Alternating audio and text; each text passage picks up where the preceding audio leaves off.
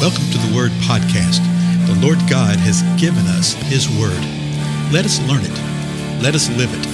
Let us rejoice in it. Spread the Word.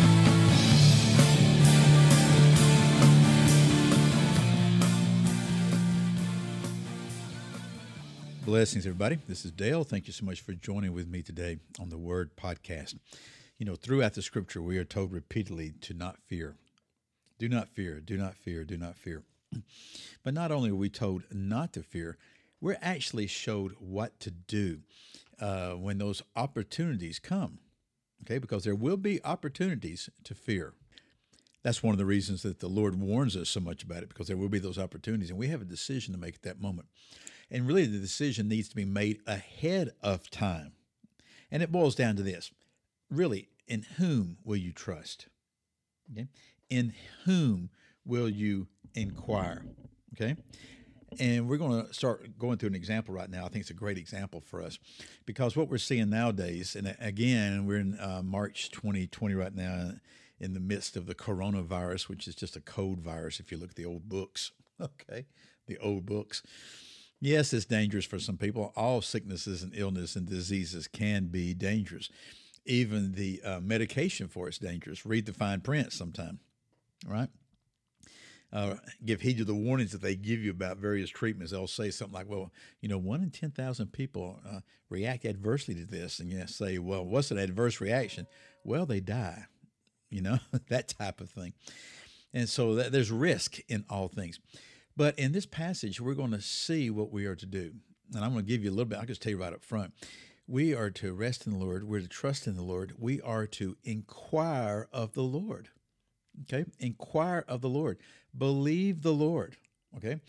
What we saw in Isaiah 8, remember that? It said, don't be fearful of the things that the world's fearful of. Okay? Don't be distracted by those type of things. Okay? We are of the Lord Himself. We are His people. So where I want us to go, and we're going to begin, it'll take us a few episodes, I suspect, to get through this, is 2 Chronicles 20. 2 Chronicles 20, one of my favorite passages. And I reference it quite frequently.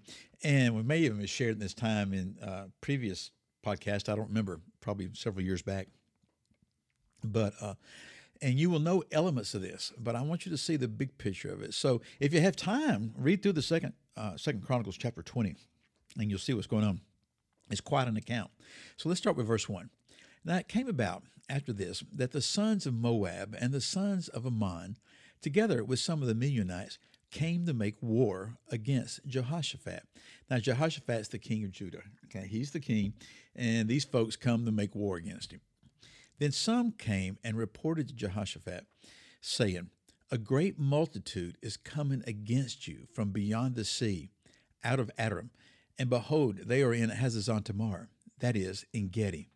Verse 3, Jehoshaphat was afraid and turned his attention to seek the Lord and proclaimed a fast throughout all Judah. Now, I want us to see what the response of the king is here. He's the king, right? And the king is the king. But notice this. This was a humble king right here. What did he do? Well, first of all, he was afraid. Okay, he feared. And it was acknowledged. Excuse me. And we'll see why later and how later it was acknowledged. And not only was he afraid, he knew what to do. With his fear, he turned his attention to seek the Lord. He turned himself to inquire of the Lord. And not only that, he called upon all those in Judah to fast. So he personally sought the Lord, and he proclaimed a fast through all Judah. Now, let me just ask you, in a lot of the situation, what we're doing right now, what are we doing as the people of the Lord? What are we doing? Have we truly inquired of the Lord? Have we sought of the Lord as to what to do with a problem and with a situation? Okay. Now we'll get into in the next few episodes. We'll get into what the situation is, et cetera, and all this kind of stuff. I'll tell you right up front, the problem isn't a particular virus, okay? Because this virus is, it's nothing compared to other viruses that we encounter on a yearly basis and a seasonal basis. the problem is manic panic that's been created and stoked by man, particularly through the media, but it's the powers to be behind the media that are controlling the media that are doing this, and what the agenda and the purpose is. The agenda and the purpose is to crash an economy. That's the whole thing. The agenda and purpose is to crash an economy, and the purpose of that is to bring forth a change of leadership, okay? Particularly in our country, but in other countries also. Okay, not just here. This is a global thing that's going on. There is a purpose. There is an agenda afoot. So what do we as believers do? Have we really turned our attention to seek the Lord? Have we proclaimed the fast throughout our land? Not necessarily throughout our national land, because our national land, we say that we're Christian. We're not Christian. It's a secular society. But have we proclaimed a fast throughout the body of Christ? Have we truly sought the Lord? Most of what I say, I haven't seen anybody that's turned their attention to the Lord and proclaimed the fast. Okay? Most of the attention I see and most of the decisions I see by the body of Christ are based upon the CDC, the Center for Disease Control, a federal government entity, which is just as corrupt as any of the rest of them.